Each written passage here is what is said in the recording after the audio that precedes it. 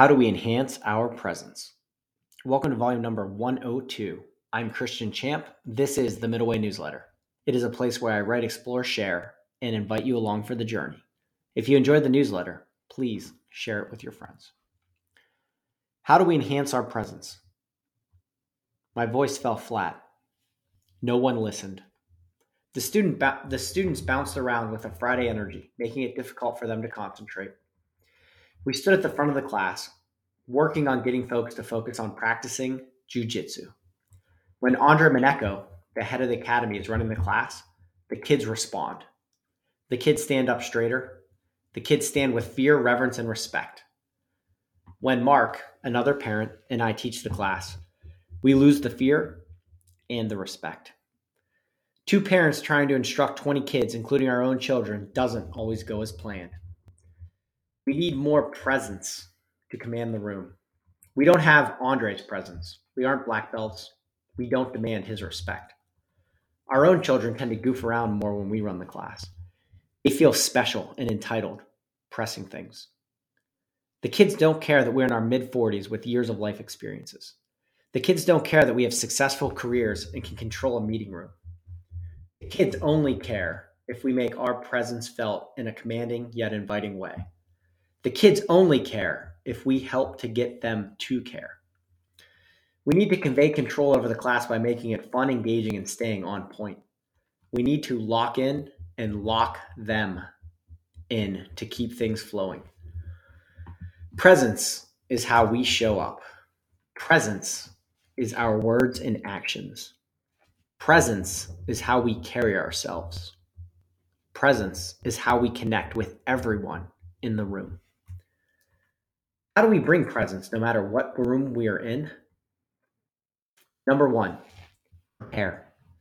When we show up prepared and ready for what the room throws our way, we lead to good outcomes.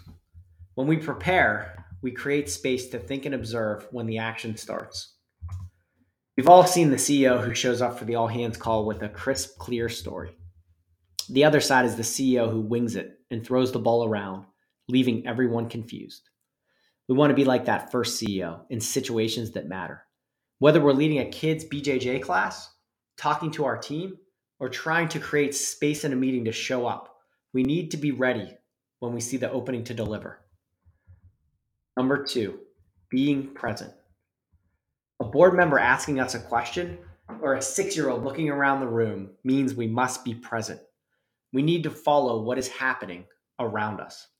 We notice the body language and see who we will pull in and who we lose.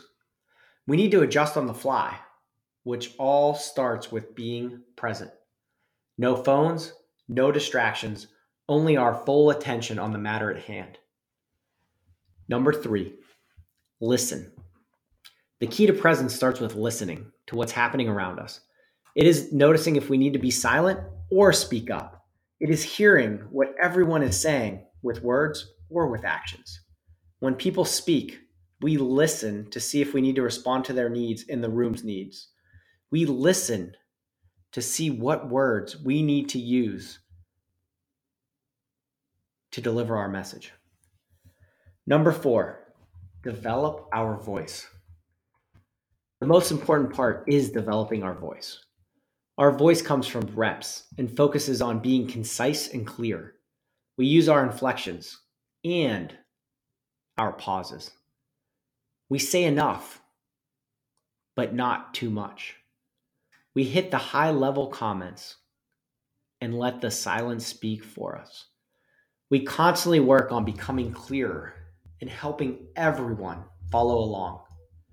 When we speak, it matters because our words always matter. That is where we want to get to. We aim for impact in the minimal amount of words spoken. Presence is a lifetime journey that we always need to be working on.